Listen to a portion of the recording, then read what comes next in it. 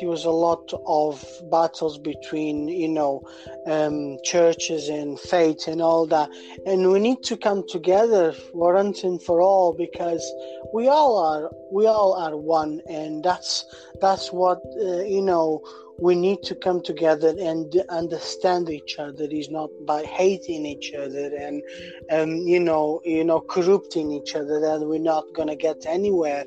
Is being humble and is being like you said, getting somewhere in the community. Transcendent. Love is pure. Love is energy.